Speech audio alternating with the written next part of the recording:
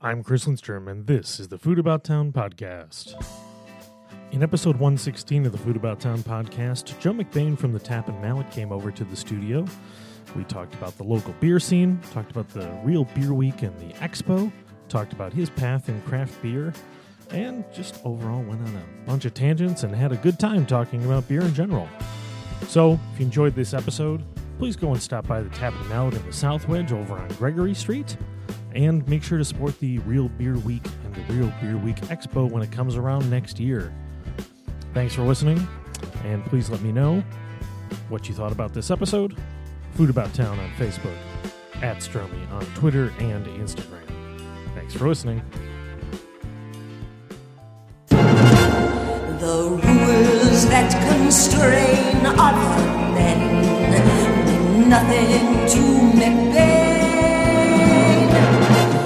The punches that bring pain to other men mean nothing to McBain.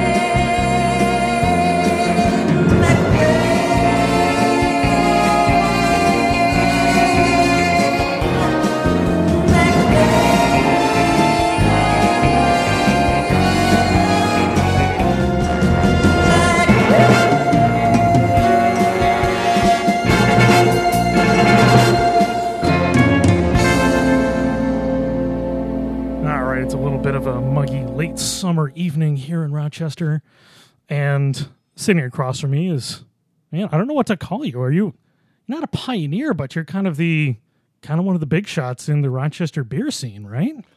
I would like to think of myself as a pioneer in terms of bringing craft beer to a new level in a bar setting in Rochester. Wow. See, I got it right the first time. So also one of, the owners of one of the best accents that has ever been on the Food About Town podcast, Mr. Joe McBain. How are you doing today, sir? I'm great. Thanks for having me, Chris. Oh, well, I'm really excited because I don't get a chance to talk about local beer that often. I have Will Cleveland on, once or twice a year, and I love talking with him about it. But I'm interested in getting some of your perspectives about, the local beer scene and, what Tap and Mallet's doing, some of the events coming up, because you guys have amazing events all the time. Yeah. But what I wanted to start off with was the big event of the summer, and one I had an amazing time at again, was the Rochester Real Beer Week Expo. Okay. And for me, I love going to that every year. It's such a fantastic event, and if you love craft beer, it's hard to miss that one. Right. So, let's talk about the Real Beer Week for a second. When did that whole thing end up starting? So, Rochester Real Beer Week came about, I don't remember exactly, but it was 3 or 4 years after the Rochester Real Beer Expo had begun, right? Okay. And the Rochester Real Beer Expo was something that came about through friends in the neighborhood, who are, very active within the neighborhood community, and they'd asked me actually to maybe be a bit more involved in the neighborhood association, perhaps on a board level.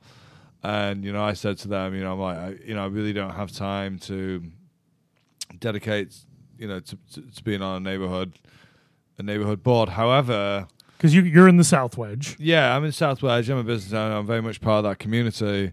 But I definitely do have time and expertise where I could help you guys do an event like a beer festival. Speaking of which, I don't think I mentioned up front that you're the owner of the Tap and Mallet, Rochester's premier craft beer bar. That is what I do. Where is Tap and Mallet located? 381. I wouldn't be doing my job properly if we didn't plug the Tap and Mallet. We'll give it a quick plug. 381 Gregory Street, right in the heart of the South Wedge. We're really fortunate. We're in our 11th year. We're having our best year ever. And, we stay true to our mission to, be a, phenomenal world-class beer bar. Since the day we opened, and that's evolved. That's a whole other conversation. Oh, and we're going to have that conversation. In staying with that mission, how have things changed over the years? But we have stayed with that mission, and things have very much changed. Yeah, I'm excited to talk about all that because it's a fascinating story. Yeah, we can tangent into that as of we go course. along. So, Real Beer Week, you started... Yeah, so anyway, so they come to me and I'm like, we could do a beer festival. And I think, anyway, so that was where the expo spawned from, right? This conversation on the back deck at Lux, I remember it quite well. And a lot of interesting conversations happen at the back deck at Lux. Yeah, and that's where it started off. We're just hanging out and we're chatting. I was like, I can't do this, but, I could do that. And, we kept talking, and in hindsight, it would have been significantly less work to just sit on the board of the neighborhood association. And right, in but retrospect, I'm glad I didn't. Yeah, because I've had a huge amount of enjoyment and pride, from the beer expo, and so my thing. So I was, so we have people who own historic house parts, and there's a gentleman who owns John's Tex-Mex, and then there's a woman, Carrie, she owns Lux, right? And that's kind of like our main core of people, right? So like I'm the only person who works in craft beer, so I came to them and was like, I'd love to do this, and like this is my vision, and if we're gonna do this, it's gonna be an incredible beer festival, and it's going to be a beer festival where people come and they have a great experience in terms of like the things that they're drinking, and it's an enjoyable space, and and all that, right? And the crux of it, like in terms of beer, was I'm not interested in serving beer from breweries that's their flagship beer. So if you can walk into Wegmans and you can buy a 6-pack of such and such beer off the shelf, that's not a beer that I want in the expo, and that's not a criticism of that beer in any way. No, I mean, I love staple beers. If you invite me to your house, Chris, yeah, and we're going to do a tasting, I would expect coming to your house, they're going to be tasting things that are new and unusual, right? Absolutely. Because that's the point of doing a tasting, right? For sure. And it's not a criticism on a really nice cheeseburger, but like, why are we tasting a cheeseburger? Right? Yeah, absolutely. Like, there's nothing wrong with the cheeseburger, but in a tasting, we want new experiences, okay? So that was sort of like, it's very simple, but like that was the essence of the expo. So I was like, I'm going to basically bring in, and I'm blessed with a lot of like good contacts and relationships, through running the Tap and Mallet, right? I'm going to bring in all the breweries that I love, and I'm excited about what they're doing, and we're going to like kind of delve into their locker, and we're going to like bring out all these incredible beers that most people have not seen ever before, right? So if, you come to the expo, like you've quite likely heard of the brewery, but when you go up to their table, the beers that they're pouring are completely alien to you, right? Yeah, it's really limited. I mean, as a beer nerd, you've heard of some of them even sometimes. Or, I mean, one of the nice things is I've had plenty of things there that they made just for the expo. Sure. And you never had a chance to try them again. Right. Which is really cool. Right. It's one off, right? So it's a really exciting event, and people get jazzed up for it, and I get jazzed up for it, and like I get when I get really jazzed is when the day comes where I'm like, I make the final kind of like decision or agreement on like that last beer for that last brewery, and I'm like, and you can lean back in your chair and be like, look at the whole, right? And you see all the breweries that you've got to come, and you see all of the beers that each brewery's coming, and you're like, you know what? That's pretty cool. So this is going to be super fun. Yeah, and when you're working on that with all the different breweries, is there sort of a collaborative thing where you're looking for certain things from certain places, or? Well, yeah. So again, it kind of stands back to the fact that I do Tap and Mallet. So like there was a relationship there that allowed this culture to develop and exist, and so now, like I think we last year was our 8th year, right? So it's not a new event.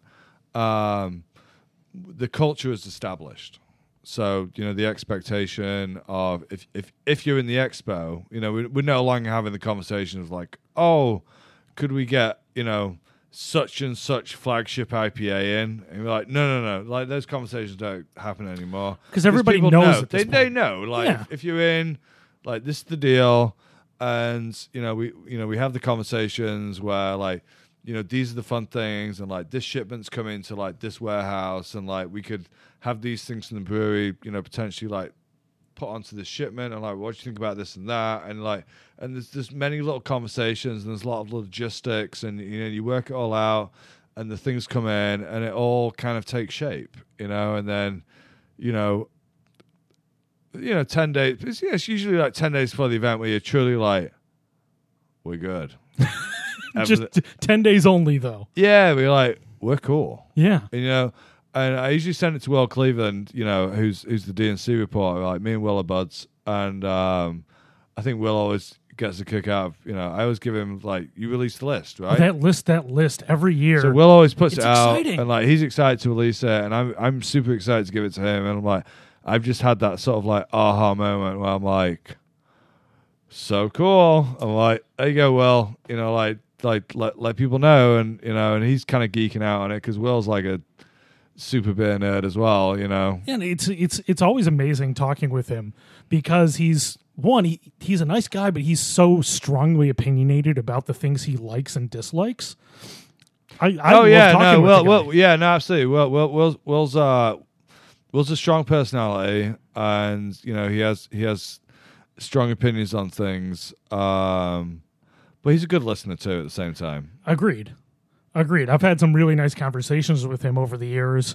And I've learned a lot because, when I started out, some of the first beers I tasted, I started drinking at 30. So I didn't start with macro beers. I didn't start with cheap beer.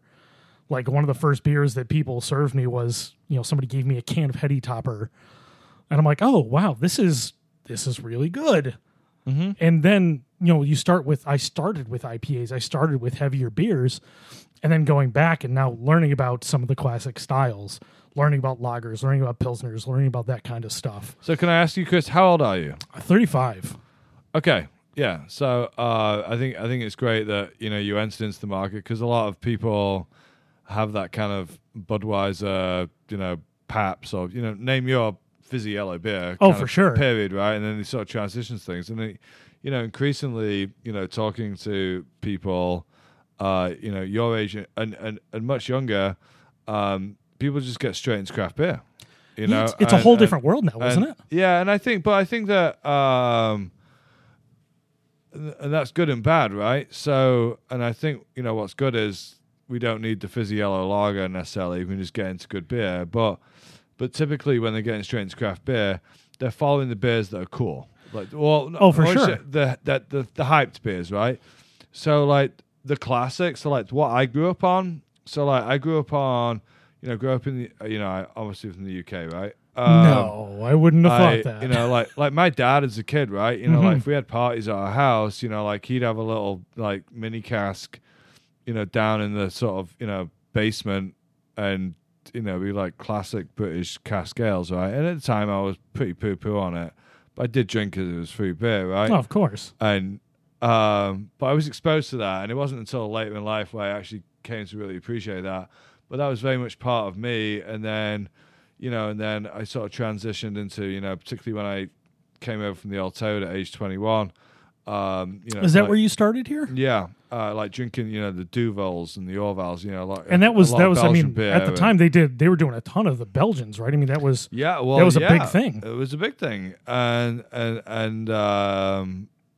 it's still a big thing in terms of awesome beer. It's not as big a thing in terms of like what beer you can sell, but it's still amazing. I mean, I could like sit you down. We could do a whole podcast. On like me showing you Belgian beer that I'm just like thrilled about. I would be really interested, not necessarily to do that here, but to do that another time, because and we're already on our third tangent in a row, which is perfect. But one of the things I've always struggled with was Belgian beers. Because of, for whatever reason, a lot of the Belgian yeast strains, they create this sensation in my mouth that I'm not a huge fan of. Like in a lot of the wit beers, you get that chapsticky taste in your mouth. Okay. And I'm not sure why, but for whatever reason, anytime, like Allagash White's a great example. I know it's, maybe not a Belgian classic per se, but It's approaching that point. yeah, I mean, in the U.S. at least. It's well respected in Belgium too. Is it really? I didn't know that. That's interesting. Allagash is a widely, they are very respectful to Belgian styles of brewing. Yeah. And the Belgians, yes, like Allagash is exceptional here and across the ponds. Yeah, it's one of those things, for whatever reason, the Belgian yeasts have always caught me the wrong way. And usually you can tell if something is like well made, but how much do you actually enjoy it? I always find that discussion interesting because you can taste if it's good, but my enjoyment level is not super high. Yeah, and maybe Belgian beer is not for you, I mean, but certainly Belgian yeast strains in general have, a lot more characteristics, if you're used to drinking, Pilsners and, many different American styles. There's a lot of clean, not a ton of yeast flavors. Yeah, when for you're sure. comparing it to Belgian stuff, right? And I would say Allagash is actually quite a clean yeast strain, and some of that kind of unusualness is more coming from the sort of spice additions. Mm-hmm. But you even get into like Duvel. Say right, Duvel's one of my faves. Now, what's your flavor profile in a Duvel? What is that bringing to you? Clean malt, like pale malts. It has a balancing bitterness without a predominant hop assertiveness, and it has a yeast character that adds to it without dominating. It's a true balance. It's like a truly balanced beer, right? With a huge amount of character going on without any one thing particularly dominating. So it's kind of hard to describe, right? Because it's so carefully crafted and it's been made for so long, and there's so much there, but and it's very anti-American style brewing in some ways, because there really isn't one thing that jumps out. It's bold and it's beautiful, but it all kind of is in harmony. It's weird. I love that description, because for me, some of my favorite foods are very much the same way. That it's not like one flavor that's explosive, although I love explosive flavors. I like big, I like nasty, I like intense. But sometimes those things that grab you really deep down are just perfectly balanced from top to bottom. Like my one of my absolute favorite foods is Neapolitan pizza. A perfectly made one is the best pizza in the whole world, right? It's because of that stunning balance. And it's not that any one thing shines above the other. It's that harmony of ingredients. So I find that description really fascinating and makes me want to try it. Perfect. Yeah. And please, I'd love to share one with you. Yeah, for sure. Yeah. So I'll show you how to pour it. Because that's part of it too. Specifically that one though. Is there a specific way to pour that beer? Or is it's a lot of Belgian. So a lot of Belgian beers. So I do draft beer for a living predominantly, but I do sell a lot of bottled beer, and there's a lot of Belgian beer and some German beers particularly that frankly are best poured from the bottle, right? And they're bottle conditioned beers, and so they have there's an element of use within the bottle, right? Of course. And and it's something that allows that beer to be bright and special and sparkly when it hits your glass, but you don't want that yeast in your glass, right? So you got your little pinky fingers worth of, and if you pour it right, and if you look at the bottles, so a Duvel bottle, there's a shape to the bottle and there's a neck in there where you pour it right and it's horizontal, and all that kind of slightly sludgy yeast will catch in there, and you get that bright, beautiful beer coming out, and then you got your little pinky's worth of stuff left in there, but everything in your glass is perfect. And if you poured it just right, it's bright and it's sparkly, and the head fills the whole massive glass, and it's nucleated in the bottom of the glass, so it's attracting the CO2, and it's funneling up the head, and it's getting bigger and rockier, and it's just like, it's the most beautiful beer in the world. I love that. That description's fantastic. And it is specific. It's a Duvel glass, too, is right? Oh, yes. A Duvel gets poured in a Duvel glass. So I have my own glassware program at the pub, Let's talk about glassware for a second. This, by the way, I love the way this conversation is going. These are my favorite times on the podcast when we just can't stop going in different directions. Perfect. And eventually we're going to end up where we started. But this is fantastic. Let's talk about glassware. Yeah, so I have my own glassware program. So like when we first opened, I'd have like shaker pints in, the kind of those. So for those that don't know, a shaker pint, these are the thick glasses that are holding about 16 ounces of liquid. 16 ounces straight edge, thick, really thick, durable. You can wash the hell out of them, and breaking them unless you're smashing them on the ground.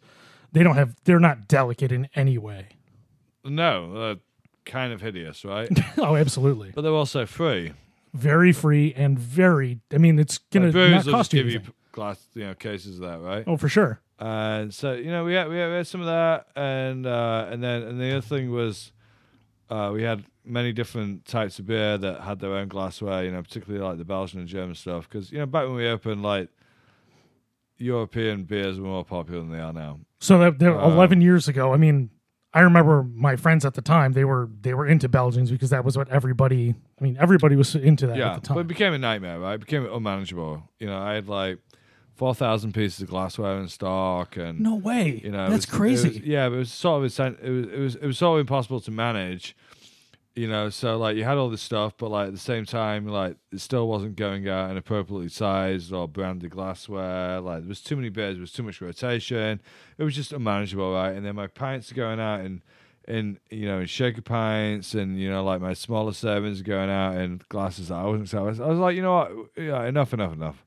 So I'm like, we just need to like simplify this, right? So we have a 10 ounce, with a 5 ounce line, which we occasionally use. If you're coming in for like some crazy barley wine or whatever, I can give you a 5 ounce pour and it'll be measured. But it's, 10 ounce glass, so like, barrel aged sours, a lot of the imperial stouts, so you're getting a glass. The idea is you get your beer in an appropriate glass, right? Without getting too much into it. Then yeah, but 13 ounce glass. Just a quick point about that. One of the also reasons where I think the 10 ounce glasses for those big beers is important is because that's the right amount to have. Well, right. 100%, right?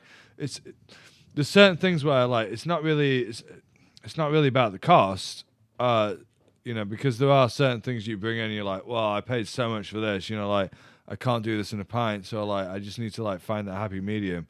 But like generally speaking, it's like we need to find the appropriate drinking size. So you come in and you're ordering a 10+% imperial stout. Well, you know what, Chris? Like, you probably don't want anything more than 10 ounces. No, it's just a lot. This is not a beer. It's a lot. And this is like not a beer you're going to drink all night. No. Like, it's probably at the end of the evening. You fancy an imperial stout. We've got some fun pastry stout on tap, right? And like, here you go, 10 ounces. Like, enjoy it, sip it slowly, And then 13 ounces is going to be some of the like, the really fancy IPAs that, they cost a lot, and like, that's the happy medium. Like double IPAs, Sorry, microphone adjustment. No, it's fine. Double IPAs should be 13 ounces, I think so. Again, I think and so on and so on, right? And then you got your pints, and then German wheat beer, 20 ounces. Yeah, it's the kind of beer you want to. So we basically narrowed it down as far as beer goes to four glasses. And that's perfect. Yeah, we threw our logo on there. You're like, this is our glassware program. That's it. And you feel comfortable with all your shapes. You feel comfortable with... I feel like I can take in any keg from anywhere, and given the glasses that I chose, I can present it to you in a lovely way that's appropriate for that beer. Yeah. That feels good too. Because you want to be highlighting these beers. And it's clean. That's also good. Well... Oh, that's not often discussed. Let's talk about it. there's nothing worse, right, than going in to a bar and buying a beer, and the beer comes to you, and the whole side of the glass is covered in bubbles. Oh, that's bad. But that happens all the time. I'm sure that's something that's happened to you before. Sure. I'm not going to tell you that I haven't had my struggles over the years where there's been times where my glass wash. I have a dedicated glass washer, right? Like you can't, and there's not many. To be fair, there's not many restaurants that do this, but right, you certainly can't have a dishwasher where like your kitchen plates and everything else, and your glass is going through the same thing, right? A lot of places will hand wash, or they'll have a glass washer, but maybe it's not great. I was like, you know what, we're not going to skimp on this, and we have like a state-of-the-art high-temp glass washer, and the only thing that it doesn't even see my coffee cups. That's beautiful. Like, not even the coffee cups. The only thing it sees is glasses that contain beer. And it's high-temp, and it's state-of-the-art. I have a guy come in every week, tune it, fine-tune it, make sure it's right. Because, like, I want the best beer. Yeah. And that starts with a clean glass, a beer clean glass. Now, when you're talking about cleaning your glasses, are you just a high temp guy? I'm getting nerdy here just for a second, just because I love this. Is it a soap thing? Is it a clean certain kind of water thing? Yeah, so you got some detergent chemicals to go in there, like sanitary wise, like the temperature we wash it, like you actually wouldn't need any chemicals to be health and safety wise, like you actually don't need to put chemicals in it, because it washes at a temperature that takes care of any bugs or anything you might want. But we put in some chemicals to like really like remove any films and anything, and then and it comes out and it's so freaking hot, it dries off real quick. Put it back on the shelf and it's nice and it's bright. There's no film build up. It's a beautiful machine. And it's something that obviously you care about, because, like I said, very important. I mean, highlighting the beer the best way possible. I can't put a glass of beer in front of you, Chris, and tell you that like I'm a awesome beer bar, and your glass is covered in bubbles. Yeah, because there's gunk and film on the glass that I put your beer in. Yeah, it's miserable, especially when you have amazing product. Right. It's a part of the whole experience. Right, absolutely. It's a significant expense to do that, and it's worth every penny. That's awesome. So we're going to pivot back before we go with our first break. Let's finish our talk about the Real Beer Expo. We were talking about that, weren't we? That was a nice 12-minute tangent. I really appreciate it. So this year at the Beer Expo, this one was another hit. The food there is always fantastic. I love the curated way you pick the food places there. Mm-hmm. Perfect for a beer event. Because, I mean, this year again was, Kev McCann in there serving some amazing burgers. Yeah, killed it. Every year. Swan Market, Barry over there. Always kills it. Just one of the better guys in town. Yeah. And a true classic from top to bottom. From the food to Barry as a person. Just a true classic guy. The Poutine Girls, just, again, perfect for a beer expo. Liz has been with us since I'm pretty sure day one. Yeah. Which is really something, because food trucks were just getting started 8 years ago. And I'm sure they were around. I mean, they got their name out early. Yeah. Another perfect place for that. And I have to say, the beer selection again, I had some really fascinating stuff. I think the most interesting one I had was a Firestone Walker beer that was in Scotch barrels. That was a hot beer. It was crazy.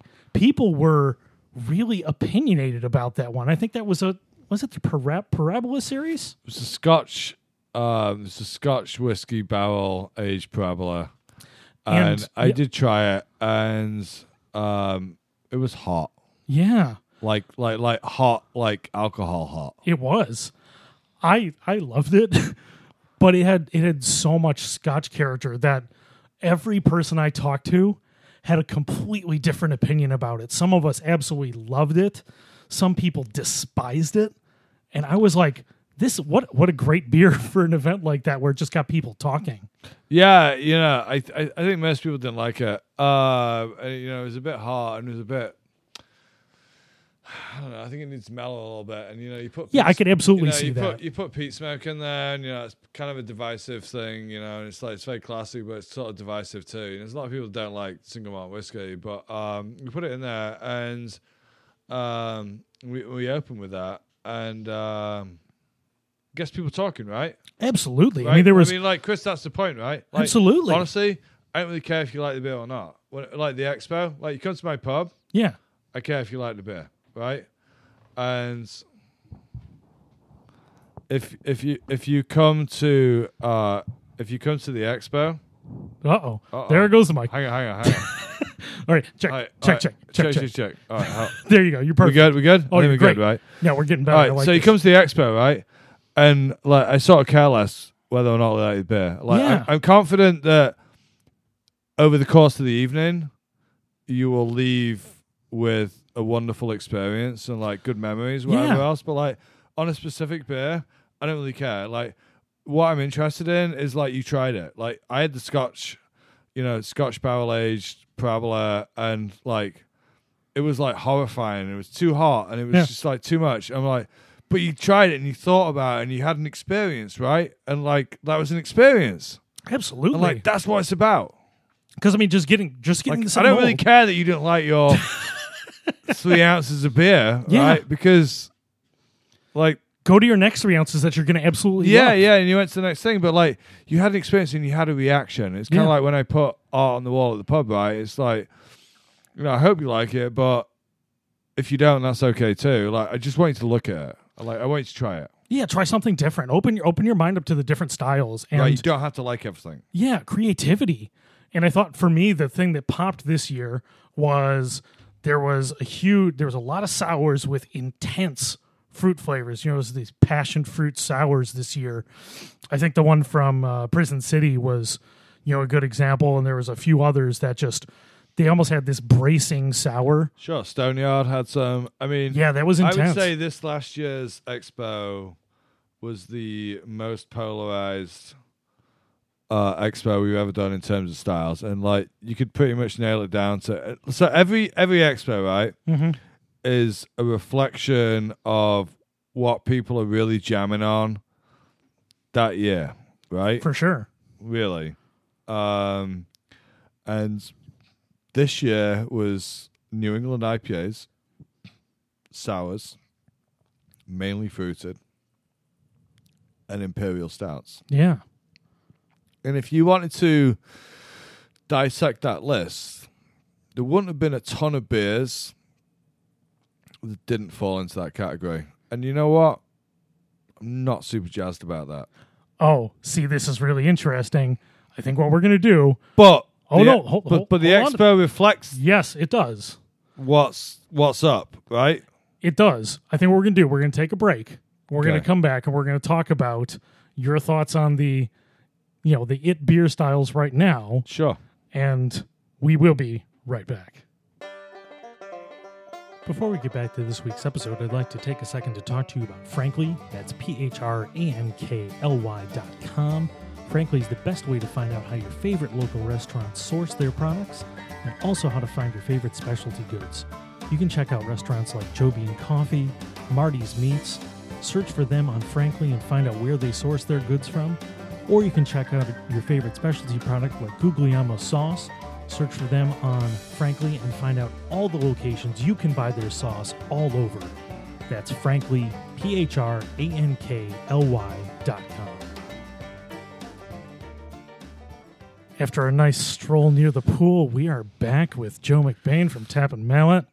Joe, how you doing there? Feeling so relaxed right now. Right? It's not bad. It's a nice relaxing back area, isn't it? Had a little pool time. Yeah. We didn't swim today. Perhaps another time. No. We can skinny dip later. So, we started before the break. We were talking about beer styles.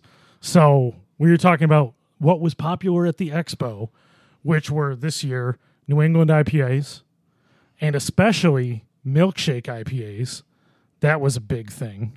There was a few. Not a ton, but it's one of those things that's really catching right now, I think. I wouldn't agree with that. No, you don't think so? I don't think so. Do you think it's a super niche thing, or what's I think it's pretty niche. Yeah. So we had our New England IPAs, we had our Imperial Stouts, fruited sours, Yes. and what was the last one this last year? That was it. That was it. Those are the big ones. That's it. You got 3. You can nail it down to 3, right? Yeah. And in the big wide world of beer, there is almost countless styles of beer, right?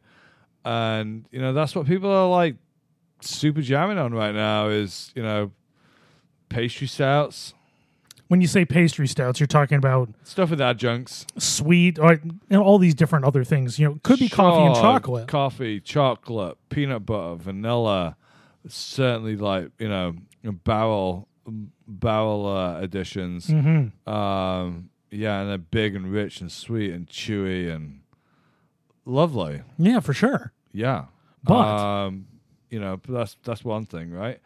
New England IPAs. Mm-hmm. Lovely style of beer. Absolutely, no complaints. I'm a fan. I mean, I love that a lot of local places are making them now. Thank God. That was a big thing. I remember there's a certain level of resistance which I was somewhat involved in. I certainly, I had many conversations with Will too. I remember that last year. I mean, it was just a huge topic. Yeah. And kind of moving away from this kind of classic, Two-Hearted, and West Coast, Stone IPA. I mean, like I'm picking very like standard style, like great beers for that style. And speaking of which, what are we drinking today that you brought? Upper Pass, first drop. We just put it on tap. I felt like I wanted to grab. I didn't want to show up with no beer, right? And it's out of Vermont, and it's just a pale ale. It's just this like kind of hazy, unfiltered pale ale. It's got just enough bitterness to kind of support it, and it's like it's just nice. You know what I mean? It is very nice. Yeah, it's nice. It's like it drinks well. It's balanced. It's a very contemporary style, but at the same time, it embraces that like classic balance. Yeah, it's not too much of anything. No, and it's a pale ale. It's not very strong. And like I definitely like somebody who likes to drink beer. Gravitate towards beers that are like not that strong in alcohol. Yeah, for sure. Like you don't catch me that often, like on my free time, drinking double IPAs and imperial stouts.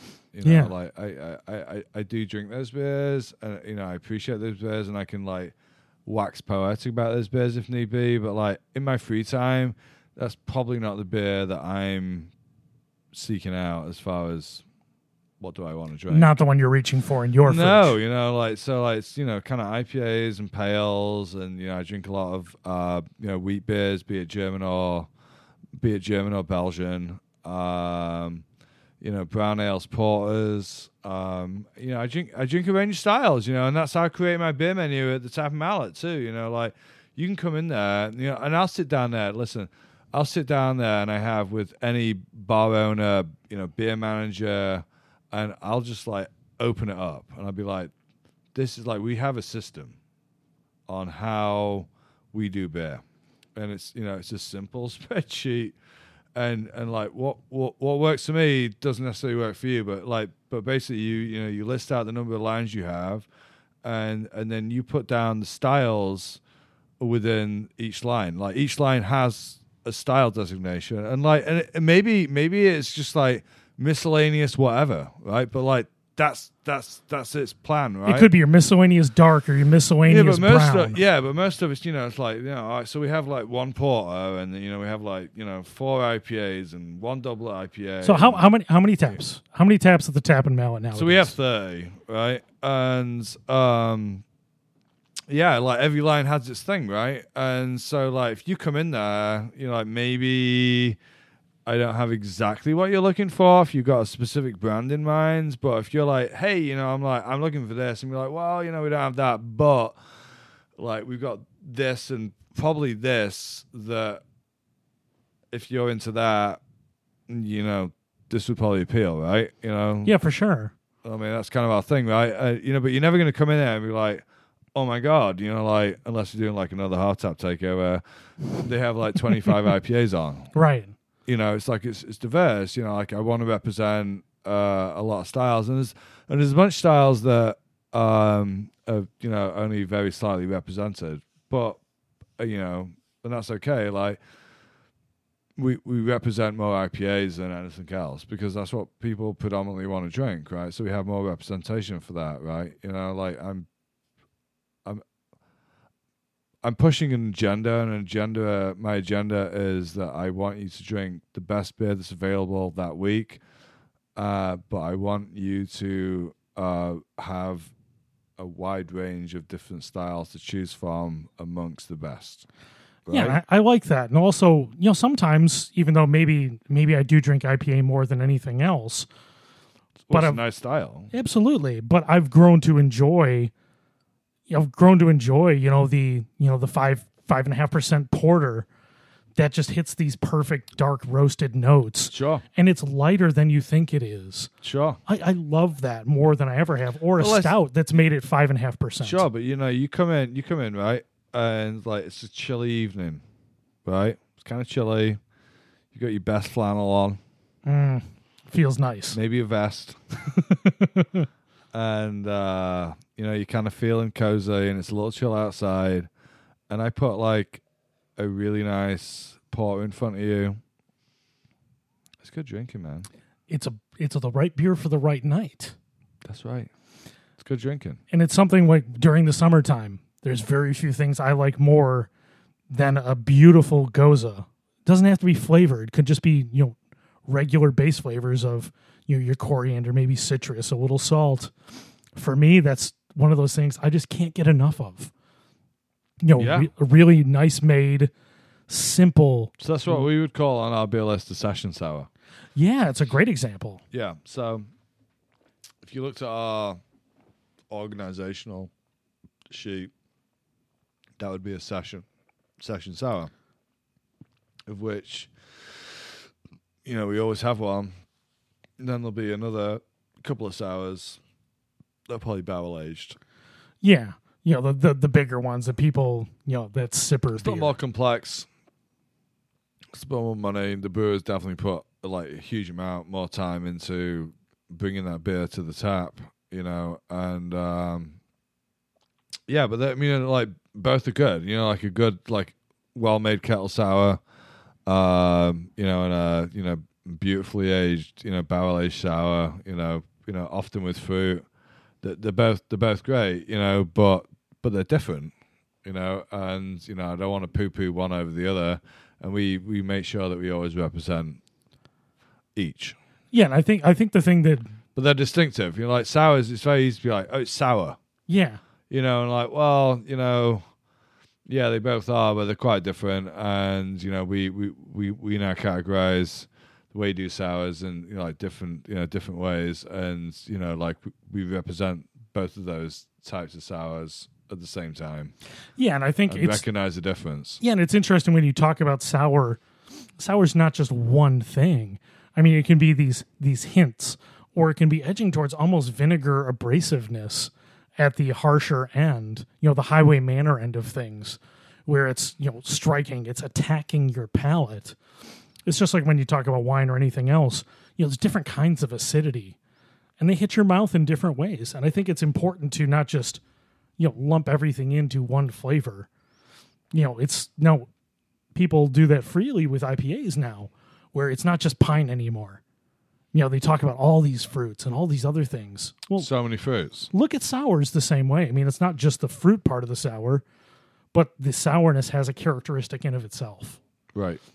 Defining that and really breaking down that sensation of sour, because it's never just one thing. You have to really, really embrace all that stuff.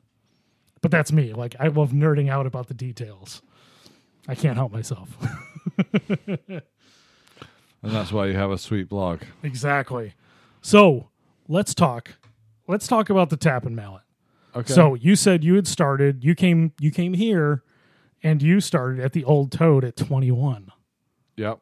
Was that was your first time in America coming over to work at the Old Toad? Yep. First time. First time. How long did you work there? So I came in 2000s, and I was a hotel and hospitality student at Sheffield Hallam in the UK. And in that degree, I had the opportunity to go and work abroad for a year. And there was a bunch of people in my class who were working in this place called the Old Toad. And, I'd kind of like missed the cut-off for it. But as it turned out, the guy that owned the Old Toad at the time, he also owned this American sports bar, which I bartended at. So I was working at an American-style bar in England and looking to work at an English-style bar in America. A little bit of a contrast there. Total contrast, right? So I bullshitted my way into the job, because I'd worked in pubs since I was I'd bartended in pubs since I was 18. I worked in pubs since I was 16. And I knew enough about beer that I just sort of bullshitted my way into the job. I had truly no interest in good beer at this point. But I knew enough about it that I bullshit my way in, took my way into the job, and I came over to the States and I worked at the Old Toad. And this guy was super passionate about beer, like really, well regarded in the UK for good beer. And I started exploring good beer, kind of independently, and just fell in love with it. And after my original year as a student, I ended up, extending my visa, and then I stayed on and ended up managing, the whole front of house of the Old Toad, for, I was there for like 7 years, and I got to the point with that place where, I kind of got everything from it that I felt like I could get, and I'd given it everything that I could give. And it was just time to do something else. There was like, it was just like a natural thing. The Old Toad was great for me. And, I hope that I made a really good positive impression on that place during my time there. And I left and I opened the Tap Mallet. And, by that point, I had my own views and philosophies on what an exceptional beer bar should be, right? And I was and still am like super passionate about that. And I took over what was the original McGregor's in the South Wedge, and I don't remember that was a McGregor's. Yeah, that was the original McGregor's, and opening like 1990, closing like 2006 or 7. And I just had this sort of blank canvas, really, to work with, and it was kind of a dump at that point. They'd been gone for a year and a half. It was kind of a dump, but it had the bones, right? And we worked, and we reconstructed for 6 months, and I didn't know anything about anything when it came to construction, but I learned. Isn't that the story though? When somebody with passion opens a place, didn't know anything about it, but my partner did, and and like we had some like good guys on board, and we just worked, and we did it, and I lost a ton of weight actually during the process. Yeah, I lost a lot of weight. I lost like probably 30 pounds, and I'm pretty skinny. And was it just from working too much? Yeah, like after about 3 months, it took us 6 months. After about 3 months, we went 7-day weeks, right? Oh yeah. And so it was 7 days a week, and it was like 18-hour days, towards the end, and I was broke, and I wasn't eating super well, and I was just like getting it done, and it was exciting, and it was great. But that was the only thing. Yeah, it was just getting it done. Just getting it done, I'm losing weight, and I'm like skinny, and we're getting it done, and we got it done, right? And then we opened, and it was just like, wow, and everyone was like super into it, and and and I was Tap Mallet, and off we went, and the first night was the craziest night I've ever had in this whole industry, and it was amazing and hideous all at the same time. Doesn't that explain a lot of great nights? I hope to open other places in the future, right? Yeah. Like not a lot, but I would like to do something else at some point when the right thing is there. But my God, I hope to never have an opening night like that one. And thank God I was so young and people were so understanding. 'Cause, you know, What was the one thing about that night that stands out to you as being the best and the worst? so I remember.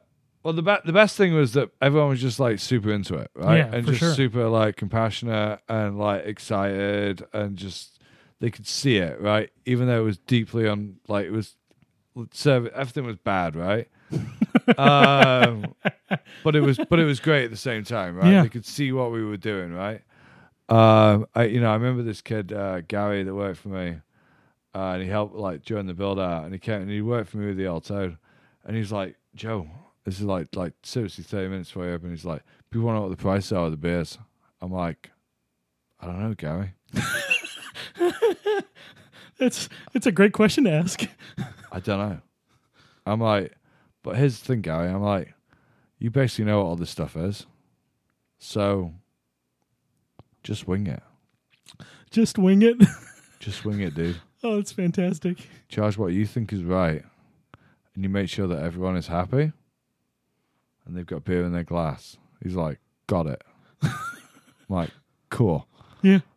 Right, and then there's this other guy, Pete, and I was like, we had this like crazy hard drive of stuff, right? And I'm like, Pete, I just need a playlist. I just need music playing. Like, maybe a playlist, right? I'm like, you got a gazillion songs on there.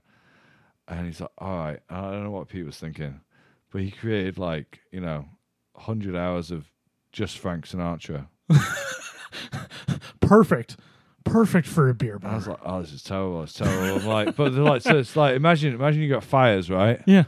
And it's like, which fire do you tackle first? You tackle the biggest one, right?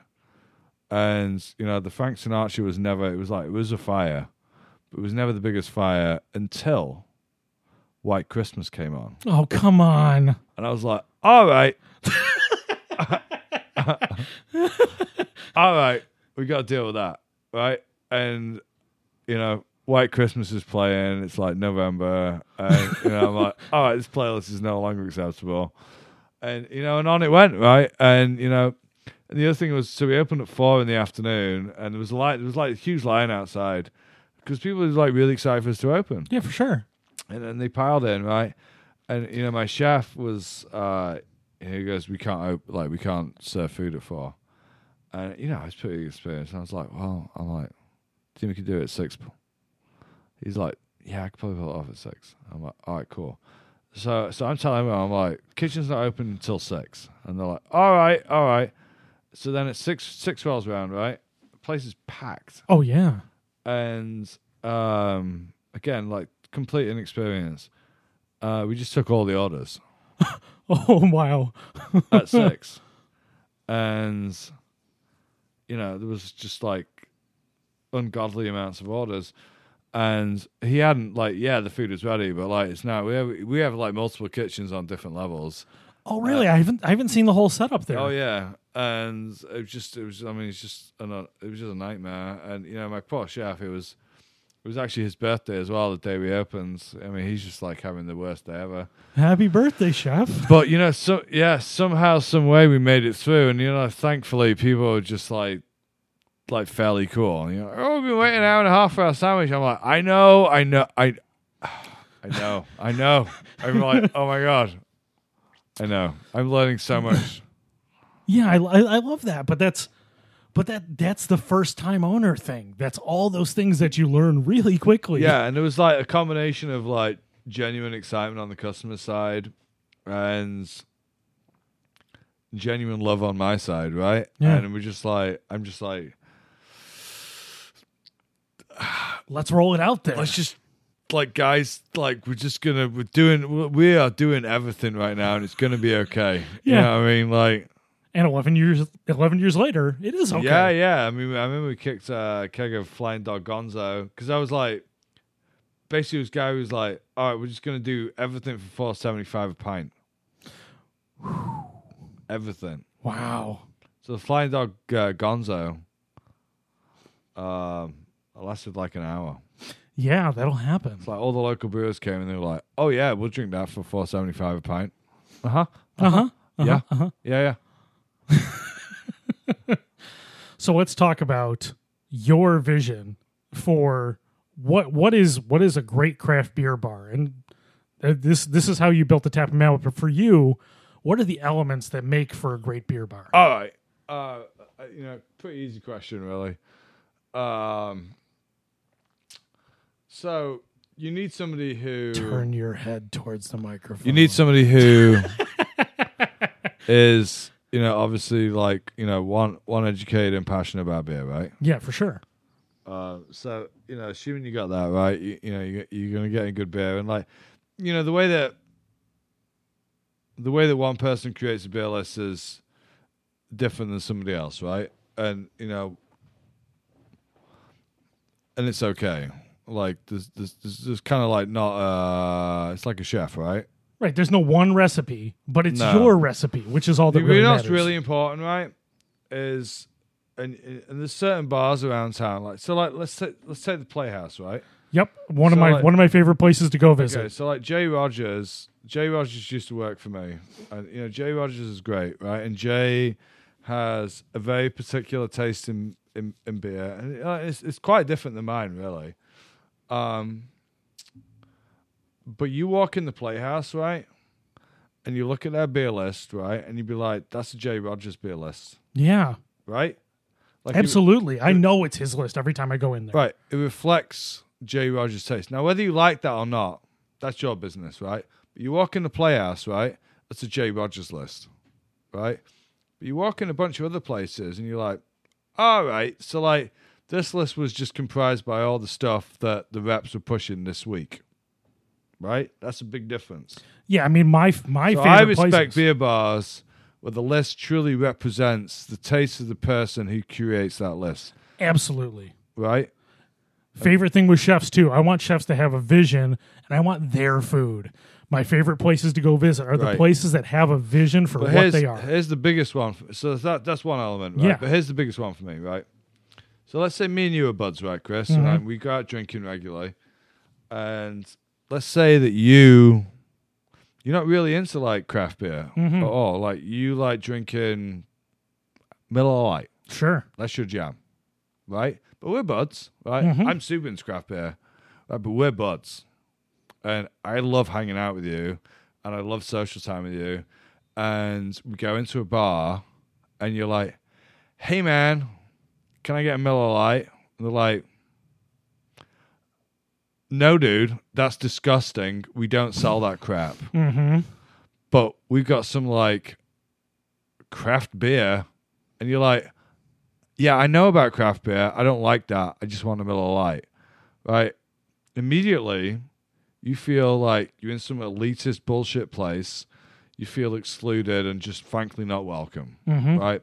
So now, come in my place, and there's many other places, but I've traveled a lot, right? And there's many very renowned beer bars that fall into the first category of we don't sell that crap, right? And you know what? Come in my place, right? Yeah, for sure. So you want hey, well, can I get a Bud Light? Well, I don't have Bud Light, but I've got Jenny Light and Cream Ale, right? So at the same time, I may not have the porter you want either, but I have that style, right? And it's drilled into my staff that if somebody asks for that type of beer, there's nothing weird. It's we have Jenny Light and Jenny Cream Ale, and that's we have that type of beer, right? Yeah. I think that's deeply important, because what's more important than the beer is the fact that me and you are buds and we're having beer together, right? The act of drinking beer with your friends is infinitely more important than what the beer actually is. And that is the essence of my beer philosophy. I think that's great, because I'm as much a snob, and I take that back. I'm more a snob than the next guy. Chris, if you're my bud, yeah, right, and you're super into Bud Light, mm-hmm. our friendship can be 100% strong. Yeah. The fact that we're friends will always be far more important than what your choice of beer is, right? One of my good buddies from East Rochester, he is a Jenny and Jenny Light guy, and that is it. That is what he drinks. There is no deviation. That is his jam. But he's your friend, right? 100%. One of my best buddies. And not in a million years would you ever think of like diminishing your friendship because of his choice of beer. Of course That's not. the most ridiculous thing in the whole world to even suggest that. It's ridiculous. Right. So my bar, right, and my pub is based upon that. And like, I don't have Bud Light and I don't have Miller Lite, right? I have Jenny, right? So if you're into the, like, hopefully, if you came in, he would be cool with that, you know, or like your buddy is like into, you know, Pabst Blue Ribbon is like, yeah, I can get down with Jenny Light. You know, like, hopefully that's cool, right? Yeah, absolutely. And they understand, like, I don't have everything for everyone, but I truly want to have something for you. Well, and I think that extends to your food menu too. Is the whole vibe of the place. One, very comfortable. Everything about the place is comfortable, from sitting at the bar to the tables around the bar to booths that are actually comfortable. I've sat in a lot of uncomfortable booths in my day. Yeah. Those are comfortable booths, man. Good. But I mean, I think that extends to your food menu too. And that's something that I know has evolved over the years as well. Constantly. Yeah. You know, something different all the time. And it's a lot of classic foods, you know, either with taken at different angles or really just served in a way that everybody should enjoy. Mm-hmm. Also something for everybody. I remember going in, I eat mostly vegetarian nowadays, and I can go in and have a really good vegetarian meal there. Oh, yeah, for sure. Or vegan. Yeah, and not a lot of comfort food places really get that right in a way that's satisfying. Like, sometimes I still just want a burger, but there's not a ton of great veggie burger options out there, and I can go into your place and get something I know is made well that I can actually enjoy. Right. Which is kind of cool. Yeah, and that's important. You know, I mean, like, we do a ton of food, and you know, vegetarian and vegan customers have been a huge part of our client base. Like, since, you know, honestly, since they reopened, and you know, I'm not vegan or vegetarian, but I appreciate that diet. I appreciate that style of cooking. Yeah, because I'm not perfect by any means. I mean, I'd say 90+%. Like 90+% of the time I eat vegetarian. And so, like, when I cook at home, I cook vegetarian or vegan almost exclusively. But at the same time, you know, I went out to dinner last night with people from work. The guy ordered a dozen oysters, and he throws a couple my way. I'm like, yeah, I'm not going to say no. I still love a steak. I love a burger. I love that stuff. I just think I can't justify it the same way I used to. The more you think about everything, the more you try and make value-based decisions on what you do. It's not just, hey, is this delicious?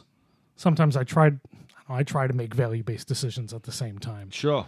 Do I think this is the right thing to do? I try to do that with most of the things I consume. I try to do that with food. I try to do it, I try to buy local if I can help it. I try to support my local farmer. I try to support my local breweries. Right. Which, one, I think we should talk about for a few minutes. What would you like to talk about, Chris? So I think we're going to take another break because it looks like we're going to keep on going. So we're going to take another break. Yep. We're going to talk about the local beer scene. Perfect. If you want to hear more from Joe McBain, you can check out Connections today. That's Monday the 17th at 1 o'clock. He'll be on talking about craft beer in general with Will Cleveland. And, of course, Evan Dawson, one of my favorite hosts here in Rochester. If you don't catch it today at 1 o'clock, please go and catch it on the podcast feed, or you can get it at wxxi.org.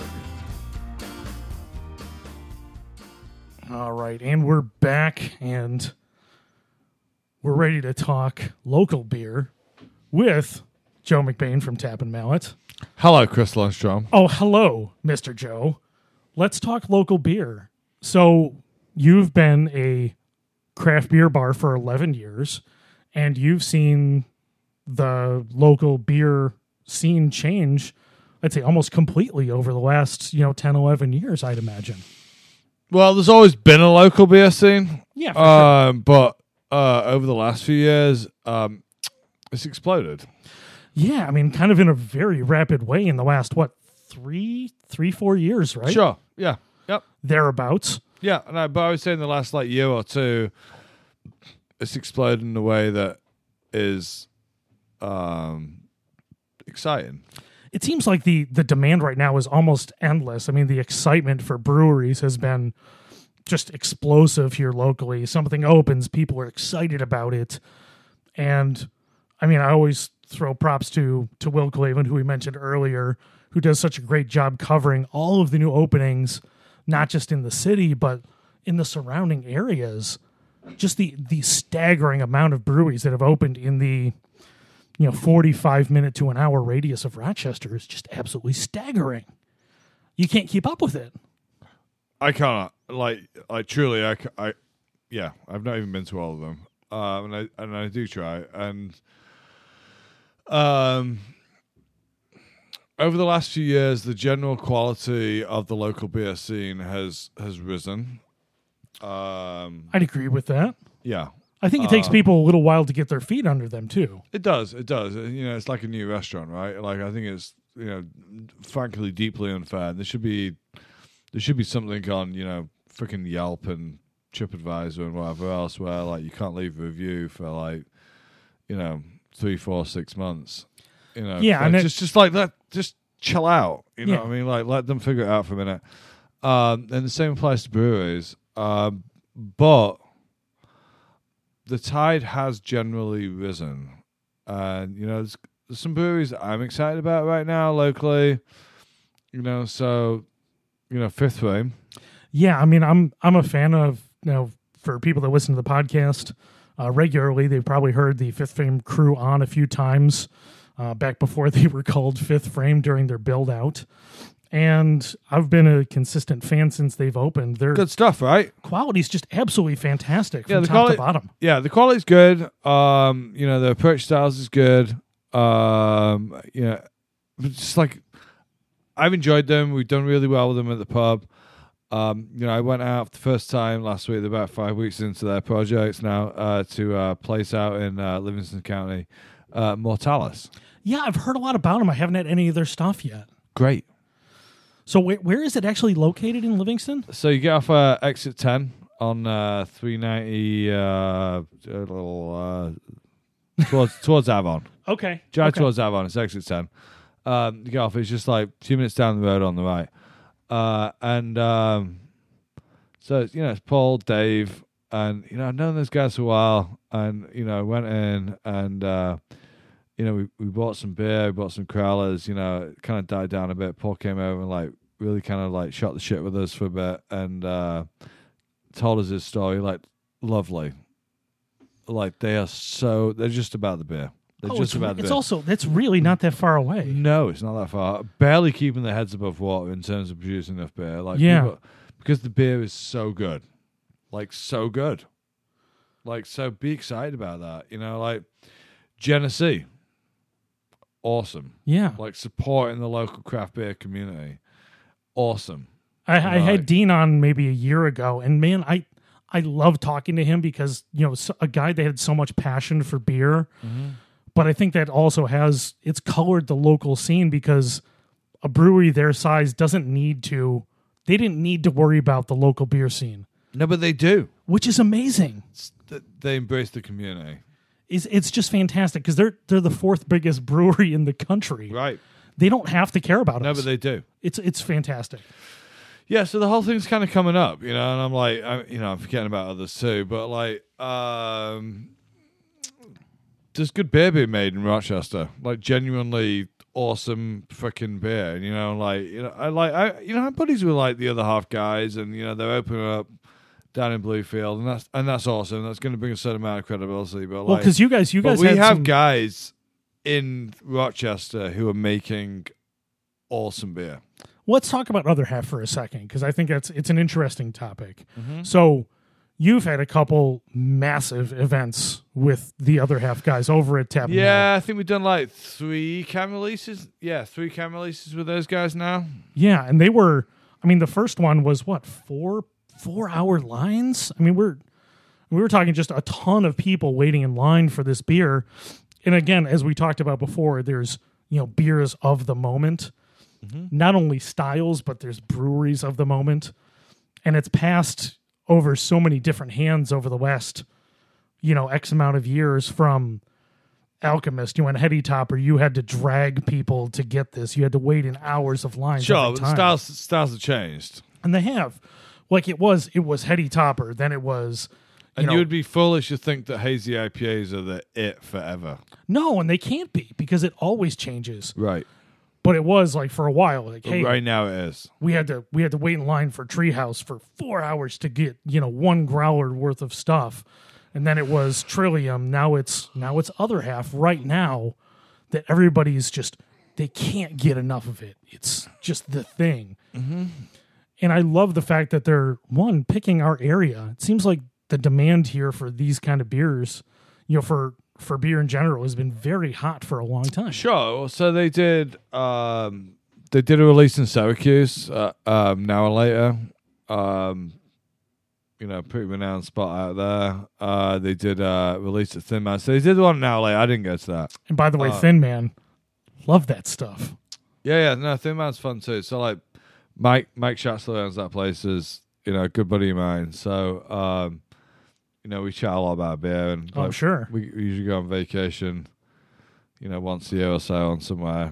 So I love that. Yeah, we went to San Diego back in April, which was fun. But me and Mike good buds, and so they did it in Buffalo, and I remember the day before chatting with my partner and Zach, who's our GM over at the pub, and be like, all right, I'm like, they did it in Syracuse, sounded amazing, didn't go. They're doing it in Buffalo tomorrow. I'm like, let's go. I'm like, I can call Mike, we can get some beer, I'm like, I don't want to wait in line.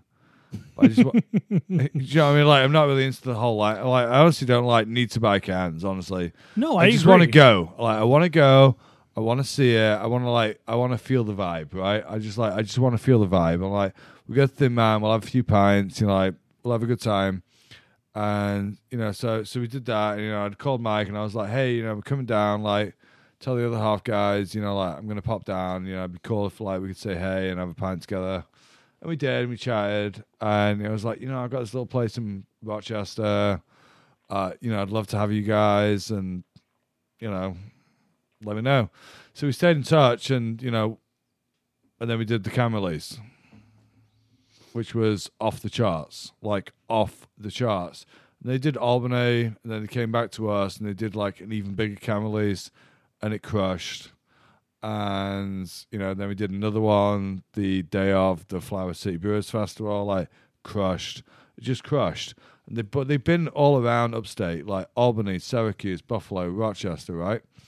And Rochester has the most rabid, beer-loving drinkers anywhere, and that's why they place themselves in Bloomfield.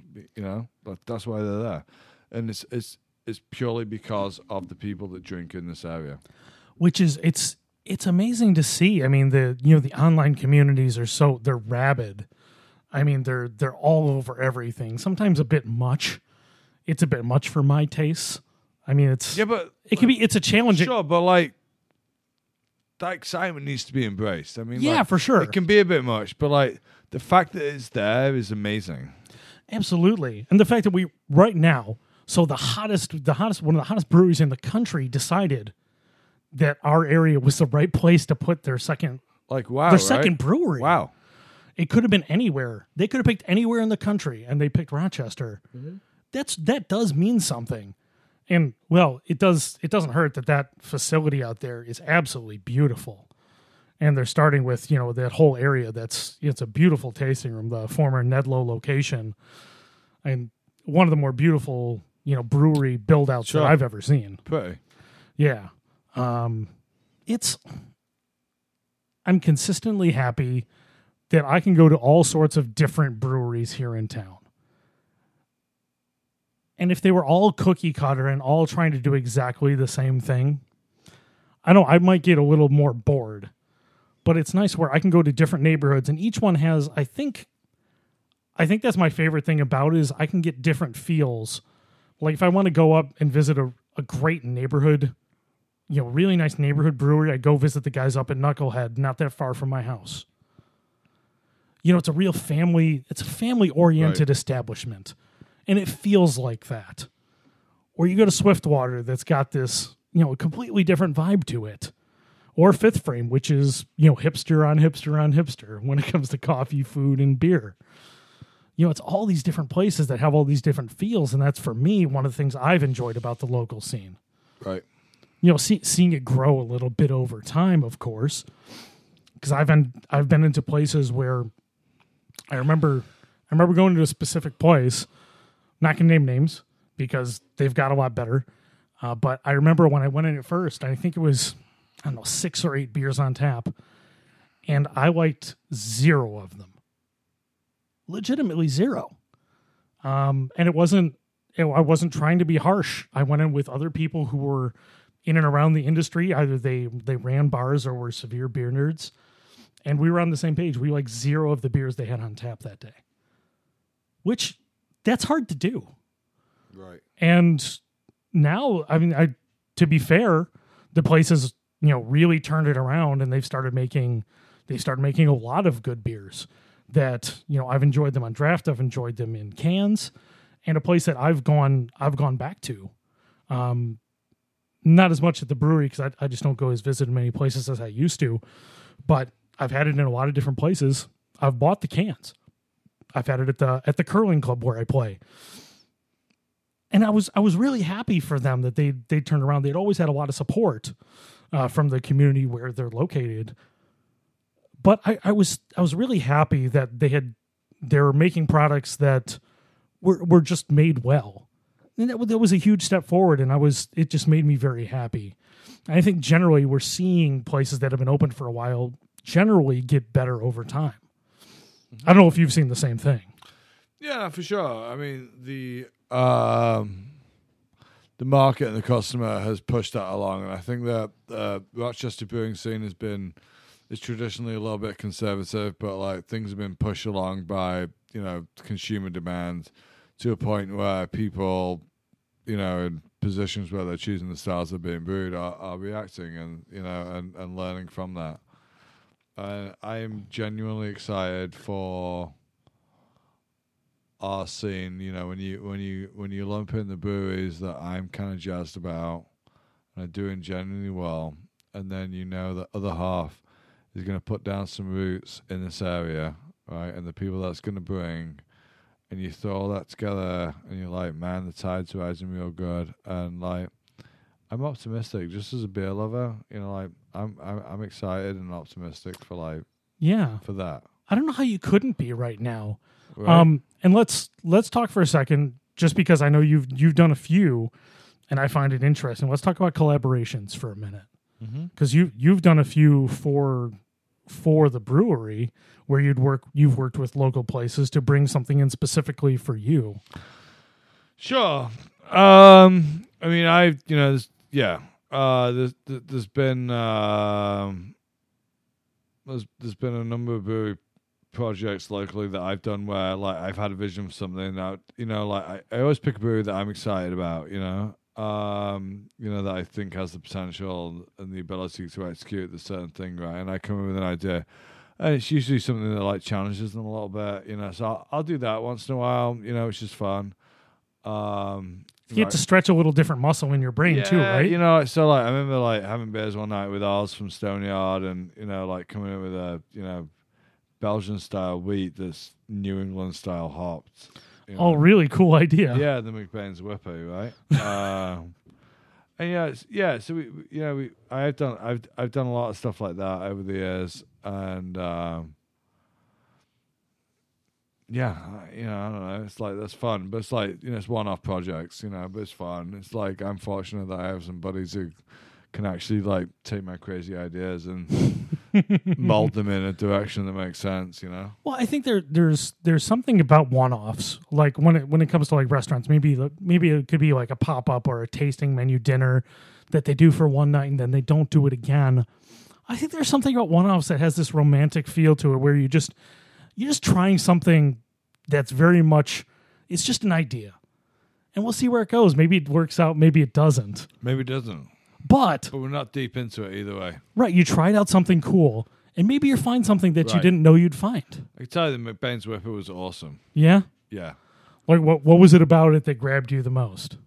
I think it was like this, the softness and the little bit of coriander of the wheat base with the big, bright, late edition hops that Yeah. just kind of like popped. It just popped. Yeah. But I think it probably it's hit that pretty bad. balance again. It took a lot of Galaxy. So, Just stack them on top of each other. And yeah. I took the most expensive hop. oh, that's great. Yeah. All right. I think what we're going to do is we're going to close this for today. So let's put out the final plugs for Tap and Mallet and any events coming up that are interesting. Yeah.